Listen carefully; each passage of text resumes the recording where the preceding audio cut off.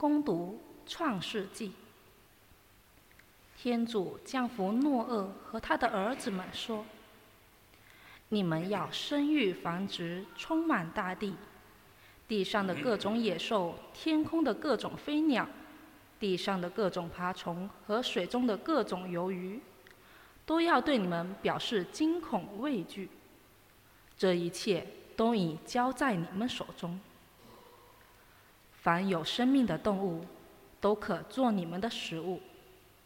我把这一切赐给你们，如同以前赐给你们蔬菜一样。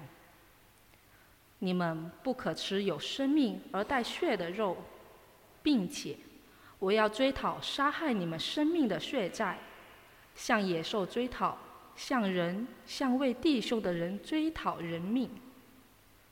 凡流人血的，他的血也要为人所流，因为人是照天主的肖像造的。你们要生育繁殖，在地上滋生繁衍。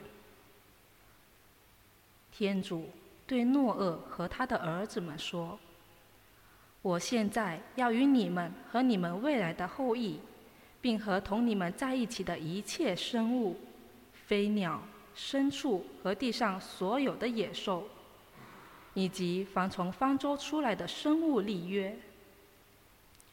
我与你们立约，凡有血肉的，以后绝不再受洪水淹灭，不再有洪水毁灭大地。天主说：这是我与你们以及一切生物之间立约的永远标记。我把彩虹放在云间，作为我与大地之间立约的标记。这是上主的圣言。感谢天主。上主由高天之上垂顾人间。上主由高天之上垂顾人间。上主，万民必敬畏你的圣名，普世列王必尊崇你的光荣。那时，上主必把熙雍重建，必在光荣中显现。他必垂听穷人的祈祷，必不轻视他们的哀告。上主由高天垂顾人间。要将此事记录传于后世，使新生的子民赞美上主。上主从至高的圣所俯瞰，由高天之上垂顾人间，倾听俘虏的哀叹，释放待毙的囚犯。上主由高天之上垂顾人间。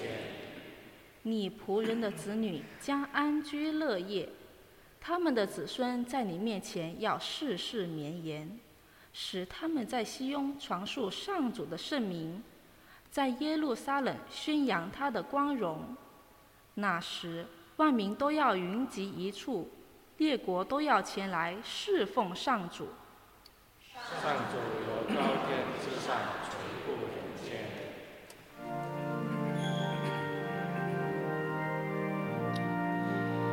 哈利路亚，哈利路亚，哈利路亚，哈利路亚，哈利路亚，哈利路亚。你的话是我脚步前的明灯，是我路途上的亮光。哈利路亚，哈利路亚，哈利路亚，哈利路亚，哈利路亚，哈利路亚。愿主与你们同在。恭读圣马尔谷福音，主愿光荣归于你。那时候，耶稣和他的门徒起身，往腓利伯的凯撒勒雅附近的村庄去。在路上，他问门徒说：“人们说我是谁？”他们回答说：“有人说是洗者若翰，也有些人说是厄利亚，还有些人说是先知中的一位。”耶稣又问他们说：“你们说我是谁呢？”伯多禄回答说：“你是默西亚。”耶稣就严厉地禁止他们，不要向任何人谈到他。耶稣便开始教训他们，人子必须受许多苦，被长老、司祭长和经师弃绝，而且要被杀害，但是3天以后必要复活。耶稣明明说了这话，伯多禄便把他拉到一边，责怪他。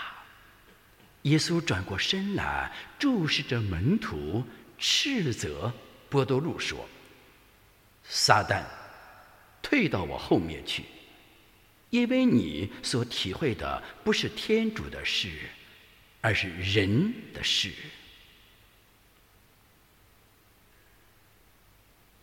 以上是基督的福音。基督，我们赞美你。请坐。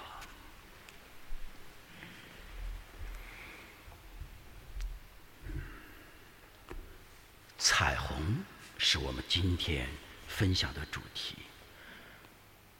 在朋友圈里边，在抖音中、新媒体中，往往在北京、深圳、上海、全球各地看到大暴雨过后的彩虹时，给人以希望，给人以赏心悦目的感觉，给人喜出望外、普大喜奔，愿用不同的新媒体告诉人间：哇，彩虹多么美好，多么美丽呀！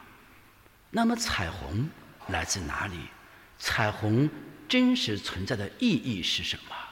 今天的创世纪里边清清楚楚地告诉我们，彩虹是由天主从高天垂顾人间、深爱人间、收取他公义审判的一种记号（括号蒙冤的记号），天主爱我们人类的记号，叫彩虹。彩虹是天主与我们订立爱的盟约的一种记号，这种记号给我们带来希望，带来不要过河拆桥，带来感恩，带来美好明天，交托在天主手中，在天主的建律爱的约束下生活的记号。这是第一点，彩虹是什么？第二，那么在新时代的新征程的今天深圳以及华夏大地，那么天主对我们的记号，盟约爱的记号是什么呢？3年的病毒扩散，3年的疫情，难道不是新时代的彩虹吗？我们多少人从天主眼光来看待3年的疫情？通过3年的疫情，天主使整个世界的格局在微调，使我们与天主的关系再一次微调，使我们与大自然的关系再一次微调，使我们与家人的关系再一次微调，使我们与教会的关系再一次微调。从天主来的人们会拥抱，会感恩疫情；从人来的会抱怨疫情，会骂疫情，会怨天尤人。深深被天主所爱的人，懂得爱天主的人，视疫情为新时代的彩虹的人，被天主祝福的人，善用3年疫情的人是有福的。他会在天人关系上，在与教会关系上，在与大自然关系上，在与团队成员彼此相处的关系上，日新月异的成长，一直到今天。我深信安东尼堂区的硬件软件就是3年疫情天主给我们的恩宠、礼物和丰厚的赏报。没有3年的疫情，断断续续的双暂停，教会的硬件不会在自我提升中。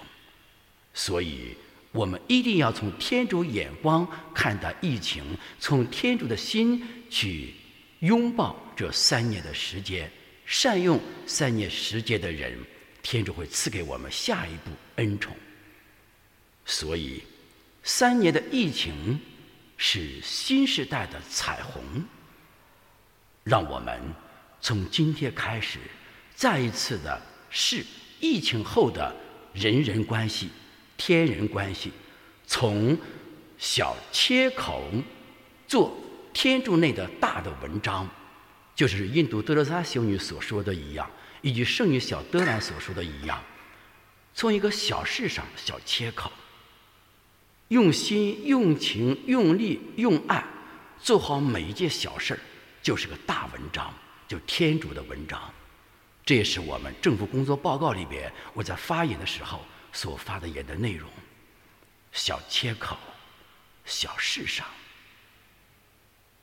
一片绿叶，一片纸线，一个小小的烟头，打扫教堂的每一个细节的卫生，就是小切口。要打扫出做出天主之内的大的文章，用大爱做好每一件小事儿，深圳就会更加美丽，深圳市民就会更加幸福。